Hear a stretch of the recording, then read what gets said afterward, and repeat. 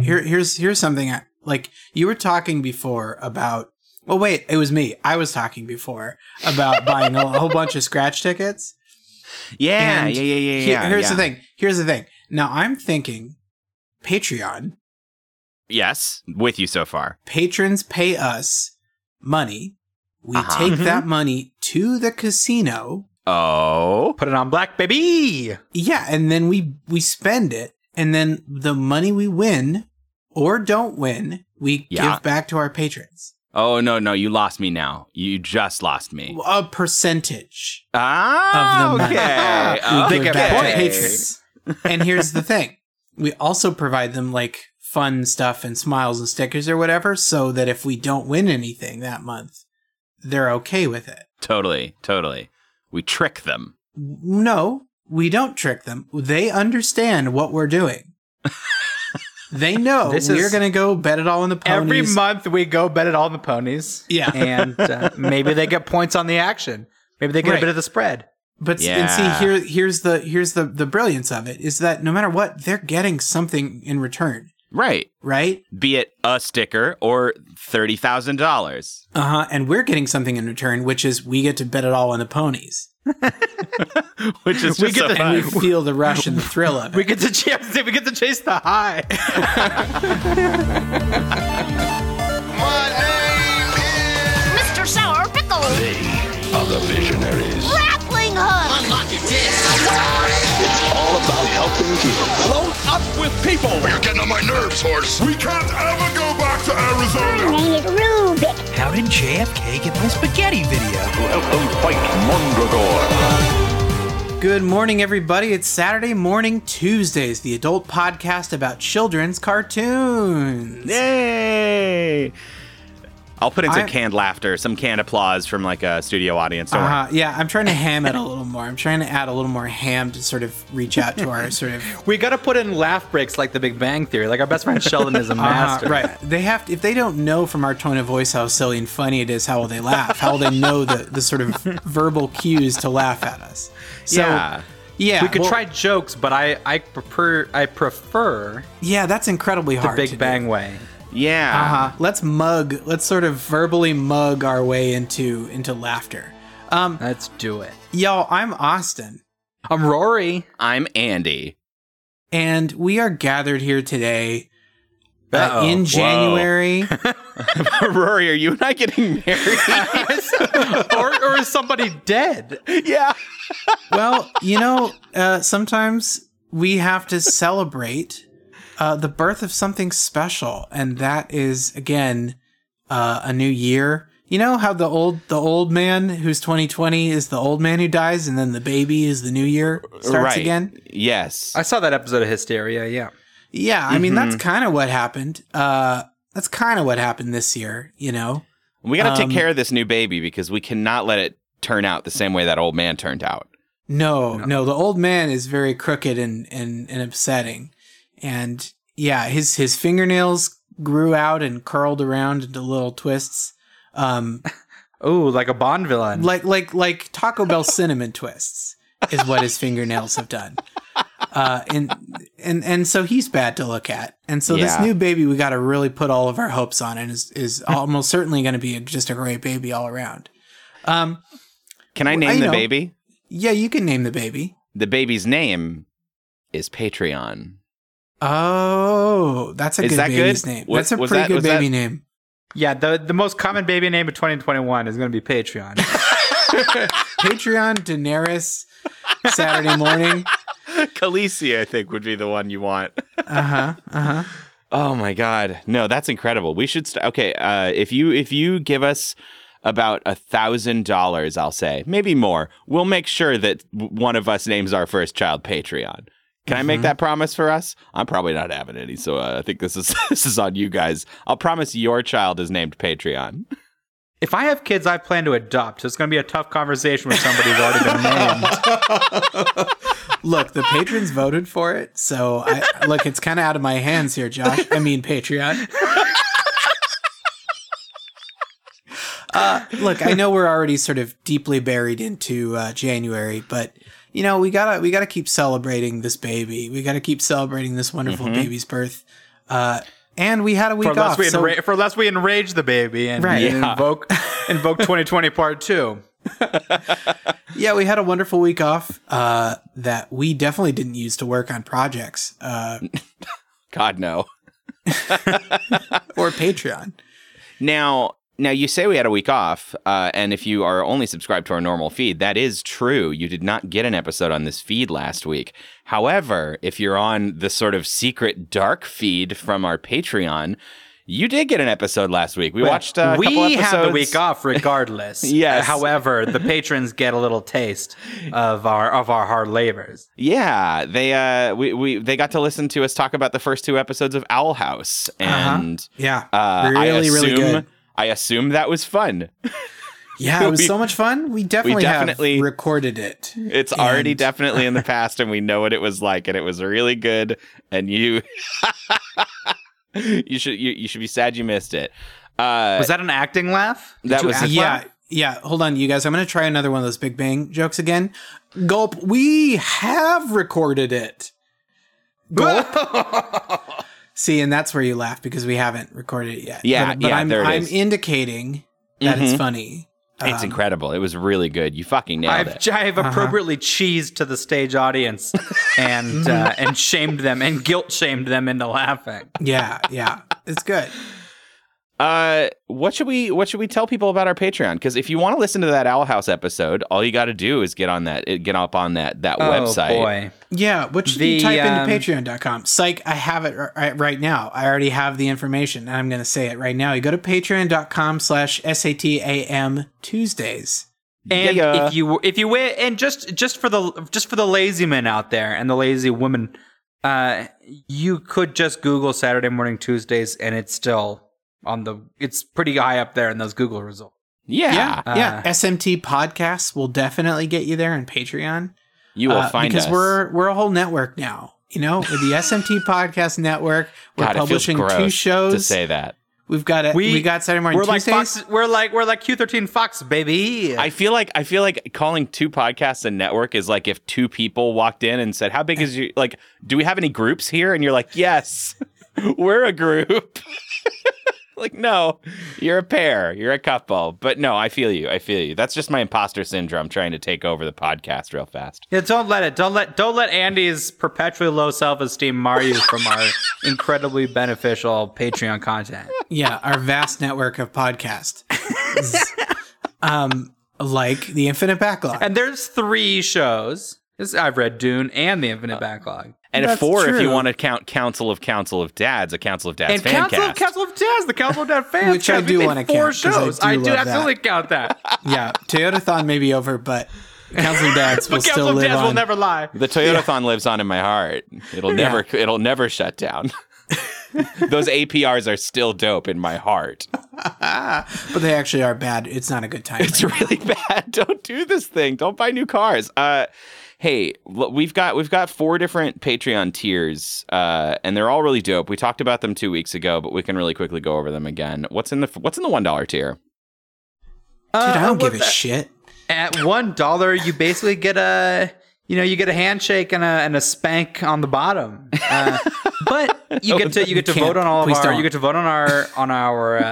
our quarterly polls. Yeah, they're more often than that. Yeah, more often than that. They're usually every 2 to 3 months. Yeah, it's a little nebulous. We have one running right now. So if you join in, even at the $1 a month, the poll we have running right now. Every time we do a poll, we choose a random year, and then we get a list of cartoons from that year, and we let you pick which one we do for a special. So this one's for 1988. And you could vote on things such as The Completely Mental Misadventures of Ed Grimley or Denver the Last Dinosaur. I watched the shit out of Denver. I've actually seen a fair amount of this show, but it has not been since I was about 4 or 5. You're tainting the science on this poll right now. You are illegally swaying people's Are you worried? votes. Are you worried he's going to steal votes from RoboCop, the animated series? Stop the steal. Justice for Ed Grimley. I would be more worried if I wasn't confident Winnie the Pooh is going to win. We'll have to see. We will have to see. Yeah, and you can change this outcome. You Yes. can be the future you want to see. You can vote for Ronin Warriors, the strange please. Amara May.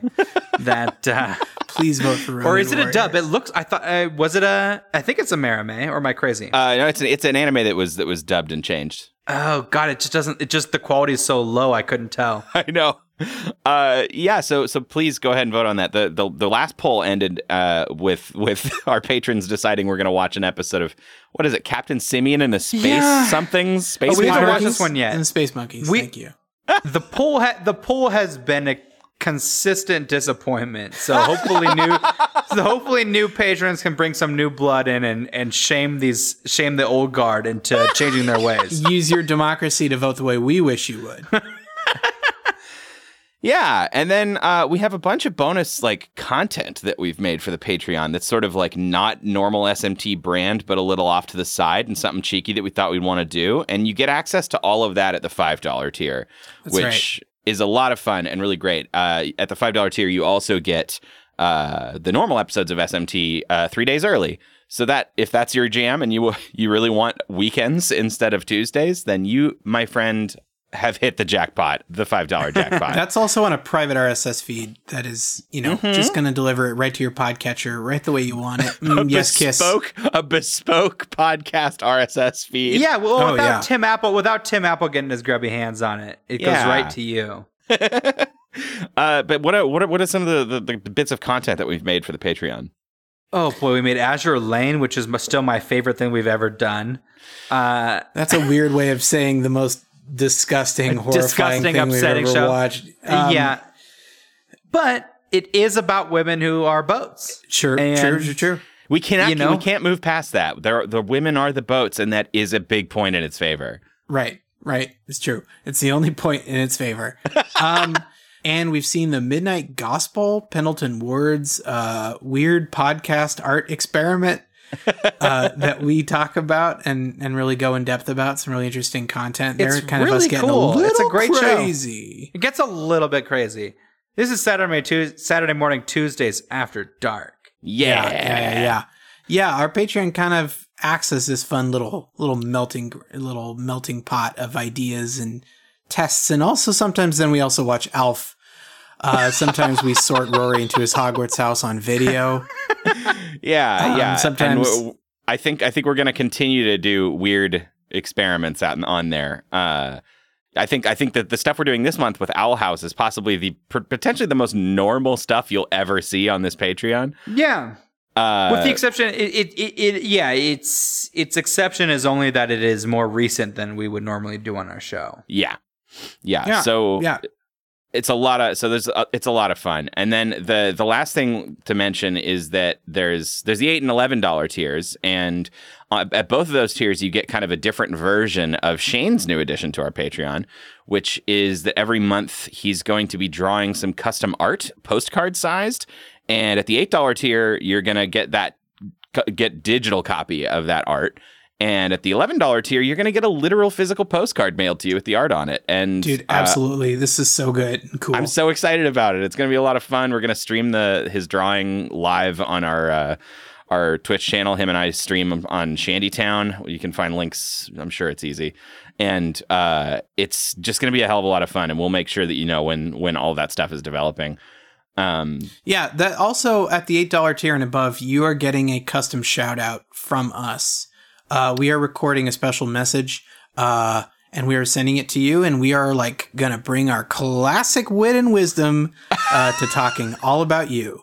You like our brand? How about you know how much fun it would be if Aerosmith showed up and did a concert, but it was you're the only one in the room, and they're just doing it for you, Dave Thompson. Yeah, Dave Thompson. Austin looks like a lady. It's like, I don't know how I feel about this. Don't know. That's It's weird, a different Steven time. Tyler. Why would you comment on my appearance? I think I've always thought that was sort of self-aware because Steven Tyler looks like a lady, but maybe I'm crazy. Yeah, I don't know. I don't know. Who can explain Aerosmith and their very, very sophisticated lyrics? Also, do they Smith Arrow? I don't think so. I'll teach him. So I don't know. I think that the Patreon is a really fun place. There's a Discord that we have, and all patrons get kind of a special color-coded, sexy badge that they can show off how dope they are on our Discord. Mm-hmm. And which you should also visit. You totally should. And I don't know. I think this is the year where we're gonna try and get a little more connected with you guys. So please join up with us on our Discord and I don't know. Like, honestly, do you think I'd probably just be happy if you showed up and wrote like a whole paragraph about your day? Like, I'm probably not interested, but like Rory is. Rory wants to know. My friend group is significantly smaller than Andy's. Question about our SMT podcast Discord, gentlemen. Yeah. Do you have to be a patron to be on our SMT podcast Absolutely Discord? not. No, the Discord is just a community hub to live in, and being a patron is you get some fun flashy badges. Yeah, it's just a color. You get to look very exciting in orange. One of our brand colors, a big orange. And it makes you stand out, so everyone will know that you're Mr. Big Bucks. I see. But otherwise, basically, if you don't feel like you can afford to support the show on Patreon, which we again totally understand, but it's upsetting. The show's free for a reason. Don't get it twisted. But the Patreon is a way for anybody who has exceeded their capitalist goals to just throw some green our way, because we are not. Just stare at your excess cash just laying around, cluttering the corners of your luxury home. If your money bin has gotten a little bit too out of hand, then feel free to pour a few gold coins our way. Toss a coin to your Witcher. Sure, but if you cannot, then joining our Discord community is a really great way to contribute and pitch in and give your thoughts about the episode that are all positive. And just kind of like, check in. That is probably something worth mentioning. You can't type any mean words if you haven't. The Discord, you have to have the fun orange name to give really critical feedback. That's a good point. Yeah, you do have to pay in order to say snippy things about the episode. Or anything bad about us. We're gonna be it's gonna be like Pyongyang in there. Yeah, well, we'll deliberate if it's about Andy. We'll kind of see if it's merited or not. But anime jabs are highly encouraged. Sure, absolutely, that's real. Yeah. That's real. real. So bring your best razzing to the Discord, and that's totally free. So free. So with that being said, shall we move on to the reason for the season? Yes. Our good friend Gravity Falls. Now, what season would that be? What is January the holiday season of? It's the Feast of Gravity's Falls. Well, cool. I'm going to go ahead and cut my little prompt there because you ended up just sort of bringing a turd to the table. Thank you very much. We're going to go ahead and just remove that from the episode. Thank you very much. Oh, that's hard to hear. No, we're absolutely still doing this 2-part arc. I was almost going to say last week, but no, Alengorous 2 weeks ago. We watched 2 episodes of Gravity Falls, and we're watching 2 more this week, and we're finishing it out. And I'm so pleased, again, so fucking pleased to just be like revisiting this real stupid town again with these wonderful people. There's a lot more Seuss this week, which I appreciated. Yes. Seuss is a particular favorite of mine. Yeah, the whole cast we kind of get to show off a little more. The show really kind of opens up here. We've got a few more episodes here. So last week we did the pilot, and then we did an episode that Rory picked, the Manly Minotaur episode.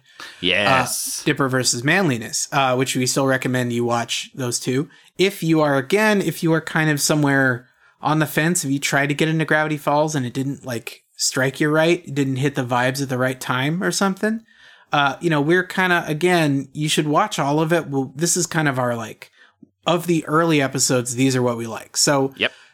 This week, it came down to myself and Andy to pick episodes that we enjoyed. And I picked Double Dipper, episode 7 of season 1, and which is right after the Manly episode, the Manliness one. Yeah, and it's got a lot of the same energy. I love this episode just as much. I'm so happy we Well, I almost picked a different one. I almost went with Exactly. the Boys Crazy episode, which is later fun. On in season which is 1. legit fun. It's really good. I'm excited for the more Star Trek-y episodes of the show. These really get my my Star Trek.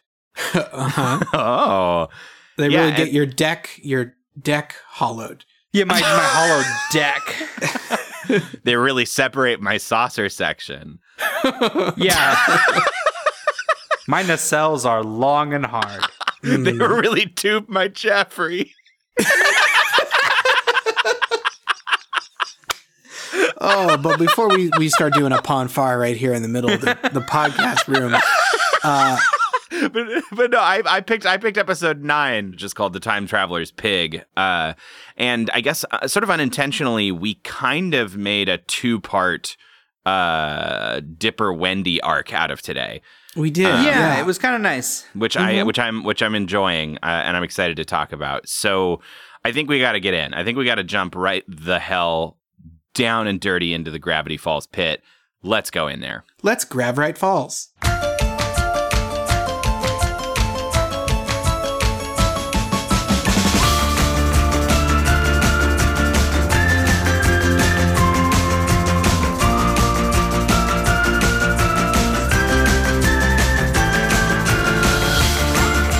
Okay, everybody, we are Patreoning in. That's what happens now. It's our new verb. We are cool. going to somewhere, and we're just going It's to it's the most common baby name in 2021. It's also a rising verb in the hot verb scene. Yeah, like I was Patreoning at the store, and then I Patreoned home. And now I'm Patreoning. Really? They let you do that? They do, yeah. And now I'm Patreoning over to episode 7 of Gravity Falls, Double Dipper. And, yeah, I picked this episode because this is one of those ones that, while it is not my favorite episode of Gravity Falls, and I think we've sort of said similar stuff 2 weeks ago, but Totally. of the early episodes, this is again one of those that I saw that got me on board, that got me kind of ready. It shows you the show's doing a little bit more than the bare minimum. Yeah, exactly. A lot more than bare minimum, but like it's just. It's a great example of how this show is special. Yeah, exactly. It's not the best episode, but it's showing you what it can do. Yeah. Yeah, so here's the synopsis. Stan throws a party at the Mystery Shack while Dipper produces clones of himself to help impress Wendy. And Mabel faces off against her new rival Pacifica Northwest in a karaoke battle. Yeah. So we meet a lot of what I would consider like reasonably main cast in this episode. Seven episodes into the season, we finally meet not only Pacifica Northwest but also Candy and Grenda. Yes, we get other kids. I think for the first real time we get peers of Dipper and Mabel, and I realize that it's a very interesting thing to set a show entirely over summer break because they never have to go to school. Yeah. And some shows just pretend that school doesn't exist, like if you're Beyblade. But others, in this case, Gravity Falls is really interesting because it can kind of do whatever the hell it wants to do because it's summer and they don't have this school structure. And so it doesn't become a school show. It doesn't fall into these sort of school tropes and things like that. Yeah. Because again, they've placed it in this like weird liminal time where they could meet kids if they want. They don't have to. I suppose we may talk about it longer at length, but we mentioned Grenda and Candy, and I just have to. God, Candy is played by Nikki Yang, the woman who does BMO on Adventure Time. Yes, she turns everything into gold. Yeah, she's amazing. It's a vocal affectation that is not. I don't even think it's a Korean accent. I think it's just her. It's like it's a little extra. It's like it's a bit heightened and like targeted, like precisely targeted for comedy. Yeah, it's really good. It's so funny. Yeah, she's got the timing and just the right emphasis to put on everything. Yeah, it's just wonderful. She's a goddamn sniper rifle, and there's with a gun full of bangers. Yeah, early on when Mabel first meets them at the party, Candy she's like taped forks to all of her fingers, and Mabel's like, "Why do you have forks taped to your fingers?" Improvement of human being. Yeah, so she can have 5 popcorns with a single stab. God, she's so incredible. And I have to also love on Grenda too. Yeah. Not as much for the voice acting specifically, but just like I love Grenda's a good character. Yeah, she's a really fun character. And she's like a barbarian. Yeah. It's just Nikki Yang is just one of very few people who can say almost anything and slay me. Yeah. Just anything at all is just so good. Yeah. Yeah. And so we meet them, and then this sort of antagonist character that we meet named Pacifica Northwest, which yes. Well, the Chuck Lorre laughter. The stands in the room? The Chuck Lorre laughter sign is turning on. So yes, please have your moment to laugh at Pacifica Northwest. But it's not even really a pun because Pacifica is not a name. It is now. Yeah, it's true. Yeah. She's a very queen bee of the social world, rich girl, Cordelia. Well, she's very Cordelia Chase in that she's very Cordelia. In that, not to make a big spoiler happen here, because it's not that big of a spoiler. Oh, because she comes around a little bit. Cordelia, she's not as shitty as she starts out to be later on. We love to see it. So basically, the whole episode revolves around a few different little mini plots happening. But the biggest is that the sort of central event that's happening at the Mystery Shack is that Grunkle Stan has decided to throw some sort of teen soiree, some sort of teen party that is with a pamphlet that says free with a question mark on it. Yeah. which is very funny. Yeah. Because he wants to make money off of the gullible, bored teens of Gravity Falls. And get them in the door and then charge an exit fee. They can't afford to escape. They're trapped inside.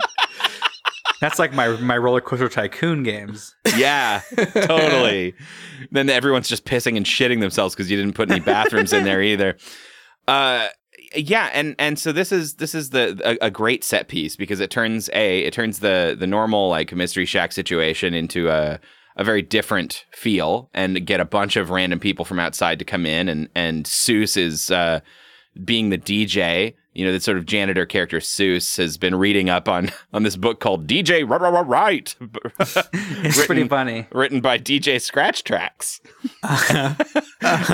And so he's kind of like actively reading tips out of a book while he live DJs this party. So yeah, it's a fun way to get some extra like different gags out of the same set piece. Mm-hmm. And while that you can't use that on every episode, but it forms a more cohesive way to go about the plot. When we had the last one, the Dipper versus Manliness, where we kind of have to cut back and forth between Grunkle Stan going on a date. It's all happening in the same set. And Dipper, Dippers with Minotaurs, and they have to kind of merge those things together. This just works really nice. Everything can happen all at once and flow into each other and affect one another. And it's tight. It's concise storytelling. Mm-hmm. And Dipper, who has this like hilariously absurd giant crush on Wendy, he's 12 and she's 15. Is that right? Mm-hmm. Yeah. And so they're on the precipice of 13, if it were to matter. Yes, right. They are. Yeah, it's really like a kid and a babysitter kind of thing. It's like, look, there's really no way this can happen, but you understand why he feels it. Yeah. Because Wendy's objectively really cool. Like, she's a really cool person and very fun. And so, like, it makes sense and you buy it. And Dipper is, he's pretty type A about a lot of things. And he has made this, like, 11 or 12 part detailed plan. Is it 20? Yeah. It's 20. And it's this ridiculous plan of how he's going to essentially just get close to Wendy and hang out with her. And Mabel spends the whole first part of the episode being like, that's just ridiculous. Just go talk to her. And he's like, that would never work. and his desperation to get in with Wendy leads him to kind of make a spooky deal with a very ghostly copy machine that lives in the attic. Yeah. Grunkelstan wanted them to make copies of the flyer, and by doing that and using his busted old copy machine, they realized that it can replicate human flesh and biomatter. Exactly. Yeah, it could make clones. So Dipper tries to talk to Wendy and realizes that he's blowing it at the front stand. And yeah, he can't get out of his own head, and he's barely even listening to what she has to say because he's terrified about what he's going to say next. And it's not a good scene. It makes you cringe, and it's very, very sad. And then, he realizes that he needs more copies of himself if he's going to both work the ticket booth and hang out with Wendy. And so he makes Dipper 2, except that's definitely not what we call this one. No. So, and before we get to that reveal, this is such a great episode for really subtly subverting a lot of cloning or evil twin episodes you'll have seen in other things. It's not reinventing the wheel, but it's just tweaking everything in a nice original way that feels organic. It's self-aware in not an irritating way. Yeah. So the clone is like a perfect clone and is immediately a lot more on board to cooperation. They're not like jealous and right. It feels more just like a second Dipper. Uh-huh. Yeah. Which is awesome. Except now it's like, oh, what do I call you? And it's like, we call you Dipper number 2. It's like, nah, you know what name I've always wanted to have? And then they, at the same time both go, Tyrone. Yeah, every time Dipper and the clones are all on the exact same wavelength, it's pretty enjoyable. It's so good. Yeah. And it's really entertaining to see them both like, yeah, dude, I'm your clone. Yeah, I want to help you. Yeah. And he's not jealous immediately. He's like, dude, yeah, I'm on board to help you. Yeah, I'll work the booth. Don't worry about it, dude. And he's not, going all squinty eyed to the camera and thinking, now is my chance or whatever. They're just on board. Yeah. And helping each other. And then they think, okay, well, this plan is okay. This is but I need more help. Yeah, when he assembles the brain trust. Yes. However, Dipper, I believe number 4, there's a paper jam. It creates, I think the single joke that made me watch this show was Paper Jam Dipper, who is a horrifying folded up atrocity. Yeah. And we have to play a clip of what kind of noise he makes.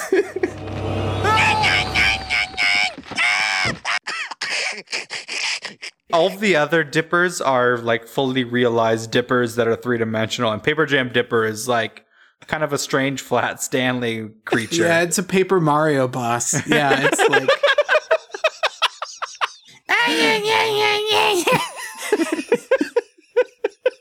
Yeah, it's really surprising and wonderful. Yeah, let's cut over to Mabel. So while this is happening with Dipper, Mabel has learned from Seuss that there is a party crown to be sort of the queen of the party. Yeah. And gotta find out who parties the hardest and then celebrate them at the end of party. Yeah. Yeah. And she wants the crown, but also this is where Pacifica sort of emerges from the shadows with her like dancing with her dance trio. Trio. Yeah. Her it's kind of like she's kind of like Britney with her backup dancers a little bit. The music underscoring is very, like really, really hard hits, like hard synth hits from the 90s as she like backs out of frame, out of the spotlight, and very intense. It's really good. And I generally like this trope, especially because, like we maybe hinted at earlier, Gravity Falls does not let us live in this trope forever. Like, we establish it, and then we let Pacifica become an interesting character after this too. So we kind of get our cake and eat it too, is in terms of like this sort of story. But at least for now, she's just kind of a comical rich kid villain, and right. And even near the end of the episode, she like buys votes with money, and like does everything that you would kind of expect from this. Right. Right. There is some fun, the subplot isn't my favorite, but there's some fun moments in it. Some songs that, Pacifica sings a karaoke song of some sort of fake song called Always is Forever. Yeah. Always means forever. And at the end, the final note, she shatters a Solo cup instead of a wine glass or something. The Solo cup just cracks, which is a very funny visual gag. Yeah, her note, the note she sings isn't even that high, so maybe the resonance frequency of a Solo cup is a little lower than a fine crystal. Sure. And then Mabel does basically the same joke as the Baba dancing queen. Yeah, totally. Is she sings don't start unbelieving, which I think you can probably do the math and figure out what song that's referencing. Yeah, don't stop unbelieving. Never don't stop feel your feelings, I think is what she says. It's really fun. Yeah. And it's always, I always appreciate the sort of leaning away and back into pop culture in going the hard route to sort of like not parody as much as just allude to in a funny way. I mean, that song's funny even if you don't know that it's a parody. It's a funny It's a funny joke. And it's also like this show's on Papa Disney, and it's so funny that they just refuse to pay the royalties on because it's music. just not as good. They're not going for it's these not as points. funny. I know. Yeah. Oh, I know. But like on a broker network, you might feel like this was a necessity. Understand. Yeah. And this is not a necessity. This is a choice, like an absolute artistic choice. Yes. Yeah. Yeah, so Mabel and her plot, there's not too much. Obviously, we spend most of this episode with Dipper, but I really do appreciate seeing Mabel just hard rebel against Pacifica, just sort of like, no, that's bullshit. I party hard and I do it in my own really weird way. And by the Mabel's end, arc. Yeah, Mabel's arc is more nuanced in Gravity Falls because, as she says in one of the episodes we watched multiple times, she's always right and can't make mistakes. Yeah. And that is not an opinion that she has changed by the end of the show. It's true. I think she gets quite a bit of equal screen time and episodes as Dipper. It's not the Dipper show, but he is kind of the one going through a more traditional hero's journey. Right. I wouldn't say that Mabel changes as much as she deepens. Yeah. Exactly. Yeah, which is great, which is super great. And I love that by the end of this episode, everyone else has left the party, and she loses. Pacifica Northwest wins the party crown, but she found two new friends, and they hang out, and Seuss keeps the music going. And the party just keeps going. Yeah, it's a really nice look. It's really they want to nice. have a sleepover and read Cool Dudes magazine. I have Boy magazine, boys. Yeah, and that's the real victory there. It is. It really is. Yeah, totally. So Dipper's main crisis here. Well, he makes too many clones because he has a crisis of full indecision, and so he thinks that just more of himself is going to solve the problem. Interestingly, it kind of does. Shit doesn't go awry until he runs into Wendy where he wasn't expecting it, where the plan is no longer any good. Yeah. And then everybody else has this resentment about like, you're not following the plan, dude. We're sitting in the attic doing all these dumb tricks. Yeah. And you're just talking to Wendy in the hallway way off script, dude. Right. Yeah. And it's fun because it also, again, doesn't feel like the clones have become evil. No, it feels this is like just their perspective is believable. Yeah. This is it's just with Dipper. Yeah. Dipper gets a full giant eyeful of how fucking awful he is sometimes. Like really like there's 10 of him all being stupid and he's like, "Oh no. Oh shit." And like you don't exactly. I love that. You don't feel like this is a mistake or the copier is evil. This is just what happens when Dipper gets to have an outside eyeball on himself and be like, "Man, damn it." Yeah, this is what happens to 10 Dippers when the script goes sideways. And the power of Dipper in a group of Dipper that all agree with those Dippers, can do some monstrous things. Because so they all at that point they do turn on him. What's the line? It's let's drop it. Good point, guys. Come on. We said we weren't going to turn on each other. I think we all knew we were lying. No.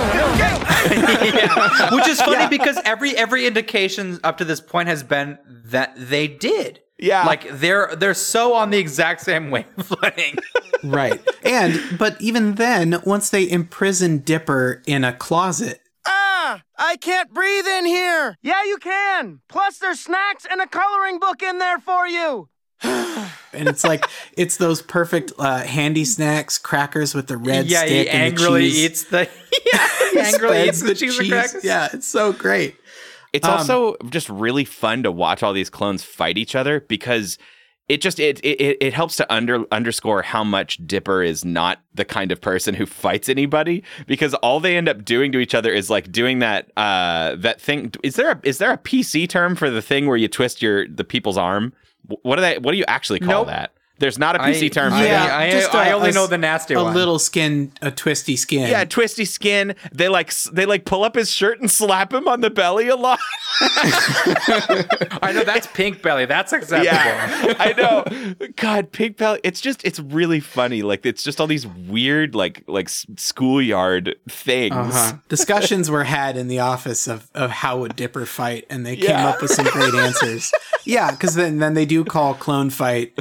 Now I get why this is, although I wish it had gone on longer, had more dynamics, but very quickly Dipper, shoots a party popper, and then the smoke sets off the fire alarm, and then a little bit of sprinkles destroys all the clones.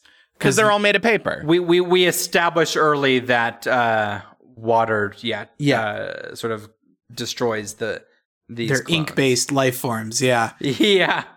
But then there's still a final. There's a final clone. Tyrone was not caught in the spray. Yeah, the oldest and smartest of the clones. But that isn't a grand duel. They're just kind of like, look, let's talk, and like let's work on this, and they try to like, reconcile a little bit. And well, don't they see Wendy and Robbie dancing? They do. Yeah. Yeah, because Wendy's got this paramour, this guy, this like a pretty shitty teen guy who like, he seems pretty insecure, and it manifests in just being an asshole all the time. But he's clearly very into Wendy, and Dipper hates him so much for it. And the interesting thing is he's clearly drawn pretty hideous. He's not an attractive man. But the other thing, I don't fully love all of the Dipper and Wendy stuff. I think they linger on a little too long. It's palatable in these episodes. But what I do like is that Wendy is not, at least in these that we watched here, I can't remember going back to all of them, but Wendy isn't like under a spell here. She is still kind of choosing like, yeah, I don't know, maybe we'll go out a little bit, or I don't care. It's like she is not goo goo eyes over Robbie. She's not, no, not at all. She's giving him a shot. And it feels real. It feels, yeah. Yeah, I mean, they're of the same age, and they're in a small town, and it just kind of seems like she's, I can date Robbie a little bit. And there's an interesting kind of like narrative dissonance that happens in a choice like this. Dipper is a child, and Wendy is a teenager, but when you put him into this sort of protagonist role, you're sort of subconsciously rooting for him to get his goal. And it's a weird place to be in, and I think the show does a good job handling it. Yeah, especially later. Oh, the resolution to it is great, and we'll talk about that in our secret spoiler episode. which, I guess I think we'll probably eventually need to talk about spoilers in the rest of the show, because we can't hold it all in. But yeah, I think so. It's a little bumpy getting there, but ultimately I think the show really does a good job with reconciling with all of that. I think the key is that we don't, as a viewer, see Wendy as either A, completely oblivious to Dipper and what's going on, or B, trying to use anybody for her own gain. She just seems like a cool person who genuinely does like Dipper and likes Robbie and is like just kind of wanting to hang out with him. And I think that there's such a potential for like setting up kind of an adversarial relationship with a person who doesn't like our main character and the audience. And I think they navigate that really well. Like Wendy's just great and we like Wendy and we maybe be slightly rooting for Dipper, but like it almost doesn't even matter. You know what I mean? Because of how well they've done it. So right. Yeah. And so the I guess climax of the plot, I mean, the climax kind of happened with the clone fight, but so the rest it kind of trails off and Dipper and Tyrone share a pit soda on the roof and just kind of reminisce and Tyrone gives him advice and because he kind of knows his time is up by drinking liquid. Yeah. I mean, it's kind of fun. It's sort of unspoken this whole show. The clones seem to have a bit of a fatalism, like how can I live forever and just not ever get wet? Yeah, right. You know, they're not trying to achieve a normal life. No, they just want to be the one to dance with Wendy. They just want to be the one to dance with Wendy. They want one fun moment of their tiny paper lives. Yeah. Yeah, and so Tyrone dissolves and is like, just stop being such a wimp with Wendy. Just fucking do something, and dies. Yeah. So this show is so dense with jokes. I feel like we need like a section for stray observances. Because I know I have a favorite moment that, I think my favorite joke is a subtle moment early in this episode, where Grunkle Stan is sort of listing out party planning duties, and he says, "All right, party people and Dipper." And then there's just a pan to Dipper who just squints and frowns. And that's it. That's all. And it's really such funny. a Simpsons joke. It's such a yeah, it is. No, there's no hat on it. There's no attention called to it. It's just the other really funny one that comes to mind is when for the first time in the episode, Paper Jam Dipper is subtitled. Yeah. Which is basically like, I can finally die. Thank you for releasing me from this mortal realm. Yeah. It's really good.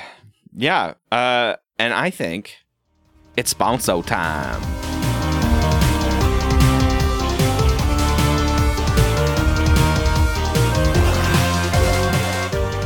Okay. Looks like it's time for us to make a few quick bucks, everybody. So, Austin, bud, are you there? Yeah. Oh, yeah, I'm there. Oh, good, because I was a little worried. Well, when you can't see somebody, you know, you know. Yes, I don't have object permanence yet. Sure. But in the meantime, while I master the cognitive power of a 2-year-old, could you tell everybody about Street Sprinkles? Yeah, absolutely. So, this is something that isn't going to be useful for everybody, but Street Sprinkles is a really great product for the people who need it. And so that is really kind of what we're catering to. Because here's the problem. You know how some places like Seattle, they get rain all the time, you know? Tell me more about it. Well, but some places don't. Some places like Los Angeles don't get a lot of rain. Like, you know, some people don't get a lot of rain. And the problem is that, you know, what happens with rain is you got to run really fast. You got to get to cover. You have an umbrella. And you know what? You meet cuties. You do. You meet cuties in the street, you know? Sometimes you sing a song about it. Sometimes, you know, you're an old-timey dancing around. Are you telling me day to day, going about your business, you use an umbrella? No. Okay. I wouldn't say that I used an umbrella. Except when I thought maybe I was going to meet a cutie, when I was going to meet a fly honey. Yeah, he's got a point here, because how are you going to share your umbrella with someone and get that really sort of like, oh no, we're trapped under here sort of obviously closeness. the honey quotient goes way up. I was trying to refer to how Seattleites have a strange predilection, a strange aversion to the portable roof. Oh, it's true. But here's the thing. People outside there, they get scared, they get scared. And if they think it's going to rain, if somebody's going to use... Who brought the ocean to me? Exactly. They all tweet about it because they're terrified of weather happening in their hot town. And so they start bringing umbrellas. And you know what? If you throw up this portable weather device that makes it rain, you have a pretty good chance of meeting a cutie if you've got an umbrella with you. So street sprinkles is exactly what that is. It is. Okay. See, I was waiting. I was waiting for this to sort of come back around. Now tell me. What are the street sprinkles? Yeah. So this is a device that was created by NORAD, and NOAA and the national sort of all the weather tech companies. And this is a weather device that from Big Weather. Yeah, this is big weather. This is big stuff for it to finally reach commercial audiences. So for a long time, they've, of course, been controlling the weather and telling us what to do and what to buy.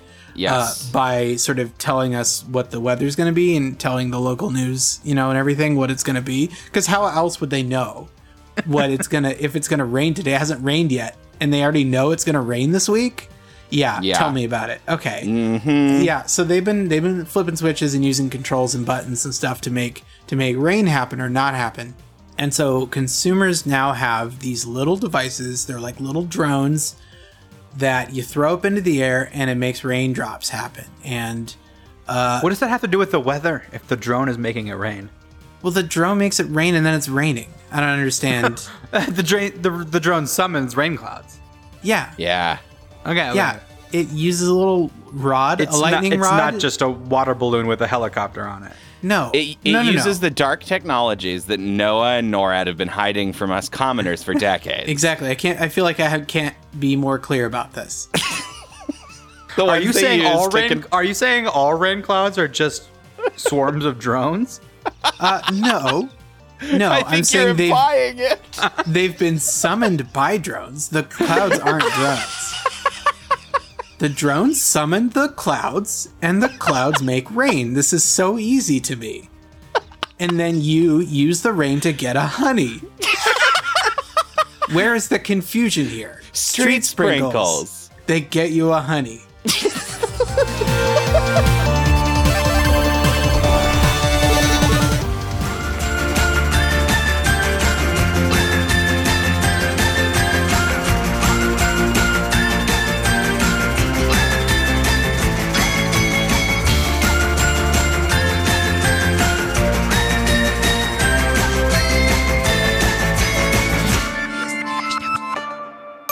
Okay, everybody, you've heard about what's going on here. It's Gravity Falls. Whoop, whoop. And wow, I was trying to do like an excited. They're not under arrest. Have you never been excited before? I know. It's the Patreon police. Is that what it sorry. is? It's the I'm Patreon sorry. When I'm police. excited, I sound like a cop car. That's the sound of the police.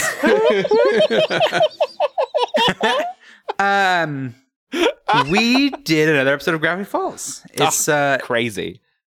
It's a good one, everybody. So hold on to your hats. We did the Time Traveler's Pig. You heard that right. Those four words all line up into a cohesive thing. And if you want to know how it goes, let me read you off a Knops real quick. It goes, Dipper's wish comes true when he steals a time traveler's time machine to undo a mistake and win Wendy over. When Mabel accompanies him to keep on winning her pig, Waddles, until Dipper finally undoes his mistake, Mabel loses her pig to her nemesis, Pacifica Northwest. Elsewhere, Stan rigs a dunk tank to scam the town. Y'all, if you have gotten through the Double Dipper episode and then you see Time Traveler's Pig and you're not on board with this show, I don't know how to help you. But like, I agree. This is the point of no return. I think it's such a perfect 2 episodes to show. I mean, it gets both cores. So last week we kind of had to do due diligence to the first episode, which is a good episode. But this week showcases how we can do sci-fi and heart with the same show. Yeah. At both ends of the spectrum. Hard sci-fi and the sort of like soft soft sci-fi. Both lasers and feelings. Lasers and feelings. That's right. Yeah. So this one was my pick. I remember this one extremely fondly. I'm a huge Waddle stan. I love that pig. So Mabel gets a pig in this episode, and she has him for the rest of the show. And his name is Waddles, and he's very wonderful. It's so fun. Dipper is redoing time over and over again to try to master his day with Wendy, and all Mabel is doing is just meeting Waddles over and over. Yes. Yeah. Oh, It's so great. pure. Her enthusiasm for this dumpy little pig is so infectious. 15 pounder. Oh, The old 15 poundy. 15 God. Yeah. So okay. So this is an episode you've seen before, right? There are countless examples of either movies or episodes of shows that allow a character, it's the Groundhog Day thing, right? Of like, I get this day and I get to try and perfect this day to the point where I get what I want. And it has consequences. It totally has consequences. And I really appreciate just seeing that trope because it's always fun. It doesn't quite get old for me somehow. And B, just the extra ways that they've kind of added some wrinkles to it on this one. So we're gonna jump right to the end here because this is the most important part for me. Is that the reason the whole reason that Dipper ends up relenting and giving up what he wants is not because he's realized something about himself necessarily. It's not because he's found that what he got was not what he wanted. It's because in the process of getting what he wanted, he fucked over his sister. And I think I'm sorry to interrupt.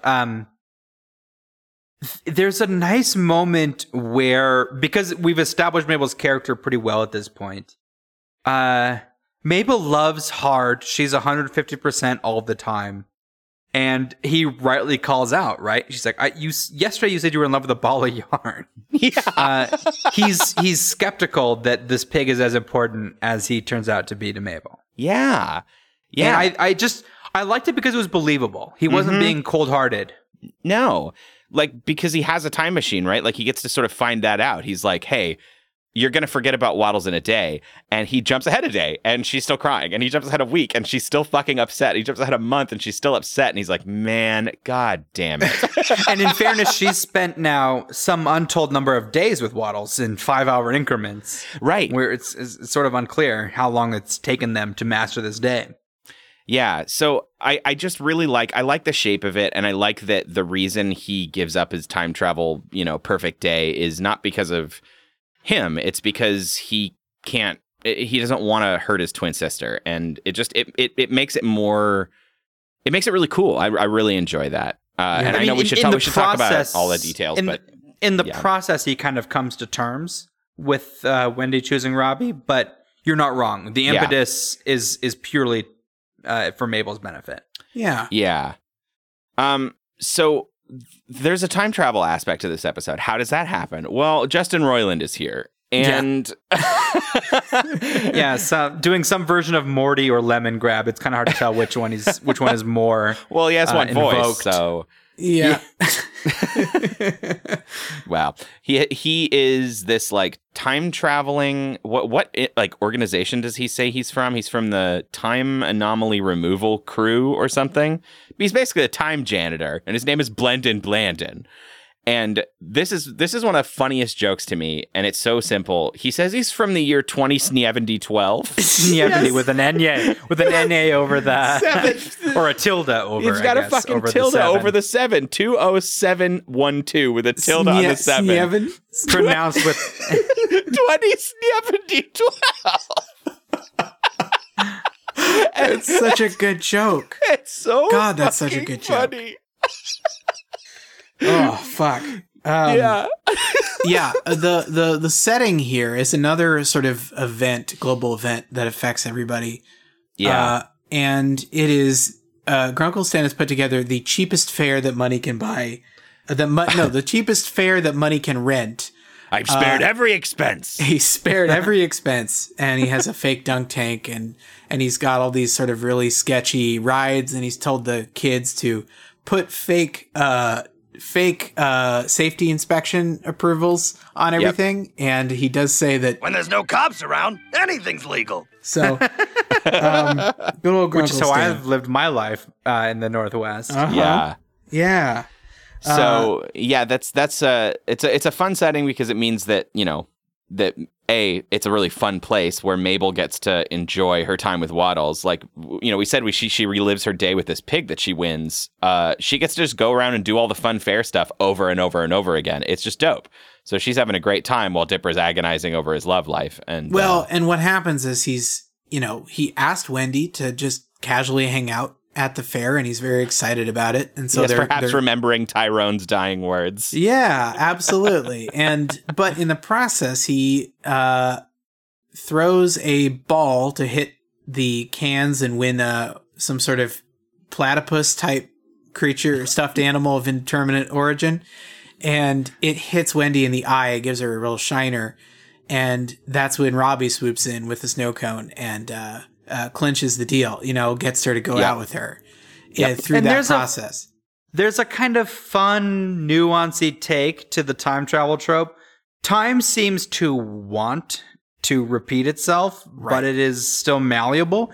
You know, it's just good. It's just, it feels unique without trying to reinvent every time travel trope.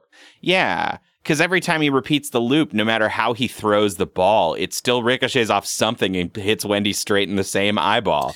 Right. Which is fun to watch. And, you know, because we have this montage of him trying to do it, and it's interspersed with Mabel just having a good time with Waddles the pig. And he's just continually giving a black eye to his love interest, and it's very sad and funny. Yeah. So that's kind of the shape of things for a while, and the reason that he gets the time travel device is because they've met this time traveler Blandon Blandon, who we mentioned, and he's been sent here to deal with time anomalies, but he can't find them. And of course, if you're thinking ahead, you're like, oh, it's because that's what this episode is about. We're about to make the horrible time anomalies. And of course, that is what happens. All of Dipper and Mabel's shenanigans are the things that he needs to fix. Yeah. Now, his device looks a lot like a tape measure, which is a very cool and clever design for this machine, where you pull the measure out far enough and it kind of sets the time that you want to go back or forward to. But when Dipper says that it looks like a tape measure, Blandon does say, "You shut your time mouth." You shut your time mouth. And yeah, sure enough, Dipper finds a way to steal the tape. Yeah. And they travel, you know, they do a few loops of this. And like we talked about, Fate seems to keep wanting Robbie and Wendy to get together. But then they go a little too far into the past, and they wind up in the Oregon Trail. Oh, it's such a funny bit. Yeah. It's so good. And I want to clip drop this whole section, but where they're on a wagon train and they have noticed that apparently Fertilia, is that it? They say Fertilia has had a few new kids. Has popped out a few new kids, and she's got this whole passel of little kids running around, and she says, "By Trembly, Fertilia, it seems you've given birth to 2 more children." It appears I have. More little hands to render the tallow. Tallow? What? And more hands to render the tallow, I gotta say, is probably the funniest version of that joke. You know, like people would go to, the butter churn. You know. But render the tallow is fucking hilarious. It's very funny. And it builds to a great moment because Mabel's kind of trying to talk to them about their circumstances. Dipper gives her the sort of time traveler's prime directive, and she has had about fucking enough of him. He's been changing the timeline, you know, n number of times at this point. Yeah, and she's like, "Fuck it." Hey, you want to see? She immediately takes out a calculator and shows somebody.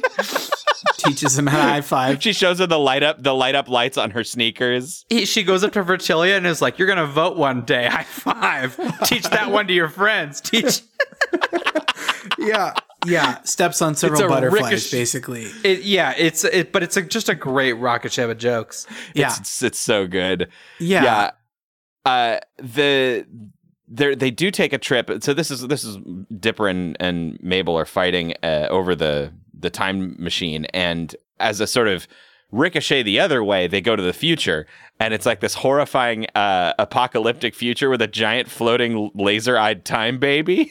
Mm-hmm. The big like hourglass glowing on his forehead. Yeah. Yeah, and so like we see that briefly, and then they come back and they have they sort of, you know, Dipper resigns himself like, okay, yeah, we'll let this happen. And he watches Wendy get with Robbie, and Mabel's thrilled because she gets Waddles. And then they have to confront Blendon, and Blendon's mad. And then this other group of people shows up. They're from the Time Paradox Avoidance Enforcement Squadron. Lolf and Dundgren. Yes. Yeah. Lolf and Dundgren from the Time Paradox Avoidance Enforcement Squadron. And they basically blame Blandon for all the shit that Dipper and Mabel did the whole episode. And they take him off to get the Time Babies justice. And it feels a little bit weird because he's been a jerk, but he has not been villainous. Uh-huh. Right. Yeah. But of course, we later find out his punishment was just to kind of pick up show up in all the other episodes we've already watched. Yeah. Oh God, we didn't talk about that. Okay, this is so we've all had these moments where we've mentioned like, okay, this is where I realized that Gravity Falls was like really for reals and really good, and I wanted to watch it forever. This is a little late, but like if I wasn't already on board, this was the one where I was like absolutely fucking floored, because we have a time travel montage where they are chasing each other through various episodes from season 1 and sort of like dropping things, messing with stuff, whatever. And in the credits gag, when we see Blandon sentenced to go fix all the problems, he shows up in all of these clips from these episodes and is doing it, and we see it. And I was like, hold on, they didn't surely they you went back? Surely they did not plan ahead. Yeah, I went back to these episodes, and Blandon is fucking in them. He's there, including the pilot episode, which, which I went back to confirm because I couldn't remember first. I was like, I'm sure they did do it because I know people were talking about it, but like, yes, in the how ballsy it is to in the pilot episode of your show when people have zero context for anything, and even one weird joke can cause people to not watch your show. The fact that they've put in a single frame here of Blendon in the bushes. Picking up a calculator in the gnomes, around where the gnomes are attacking the house. He's there. He's there in episode 1. And if this was made it's kind of a win-win, for the people that are watching this show week to week and are talking about it on Reddit or whatever and are like excited and be like, hey, did anybody else notice this weird guy? And then it builds somebody else. Hey, I noticed him again in this other episode, and people talking and wondering about what this is. And then it's already a payoff in episode 9. Yeah.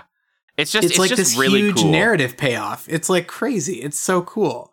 It's rad. I fucking loved it. And, you can argue like that's just for nobody. Like, not many people are going to really notice or care, but like that's why you do those things. And it showed me that this show had so much care. Not to mention the ciphers at the end credits of every episode. Still, like that's also an ongoing thing that, it's so cool. Yeah.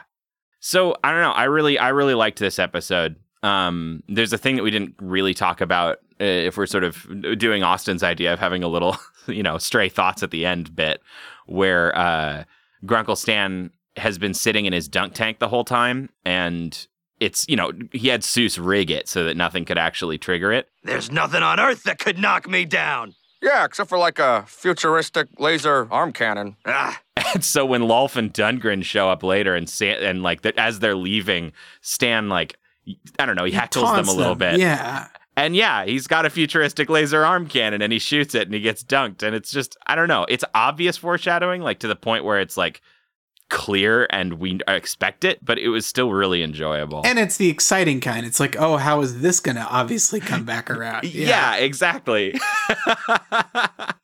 So yeah, I don't know. I really like that part. A delight. A lovable romp, says the New York Times.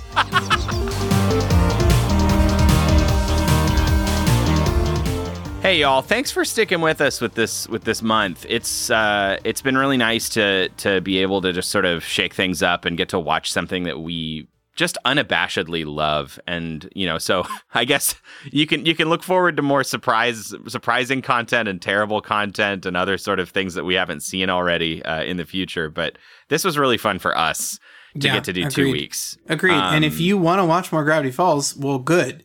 You should do that. You should watch the whole fucking thing. And it then won't take join you that us. long. Join us in the future when we do some kind of larger discussion about the show. Yeah. I think at this point we probably have to do a spoilery discussion for Patreon about the whole damn thing. So that'll be a lot of fun. There's so many things that are interesting that we just can't say because it would ruin it. So yeah, thanks for hanging out. I hope you enjoy, if you're on our Patreon, I hope that you enjoy our Owl House content. We have another second special on another couple episodes of Owl House next week. And then we will resume our normal release schedule in February with a special and some other really exciting content that I cannot wait to talk about, but I won't because spoilers. But yeah, what do we think about the two this week? A good pairing, I think. They're great episodes, and they did play off each other really well. Yeah, in a way I hadn't remembered. As much as I love Boys Crazy is another really good one. We almost picked it just because, again, the jokes in that the jokes are incredible. And the JPM is high. Yes, yeah, yes, and it's very much my style. Is it Matt Chapman who's in it? Yeah, no, he's not in that one, but it feels. Doesn't he do a voice? I thought he did. He's in Mermando, but that's right, he's in Mermando. Yeah. Yeah, but it's got the Homestar Runner fingerprints all over it. Yes, it does. And so that's another really but honestly, once you hit episode 7, really, they're all good. I mean, it really, there's a little variability at the very beginning, but honestly, we're kind of off to the races now. And there's a major character, a couple of them that we haven't even seen in these 4 episodes. We haven't even gotten a little Gideon. That's true. Yeah, that's true. We had to make a choice about how do we even pick whatever number of episodes we chose. Short of all of them was going to be wrong in some way. Exactly.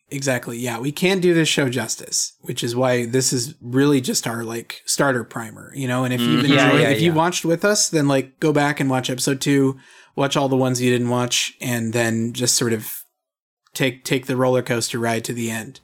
Yeah. So thanks for hanging out, and God, I almost thought that we had a sign off for some reason. Now we do. Do we? See you next Tuesday.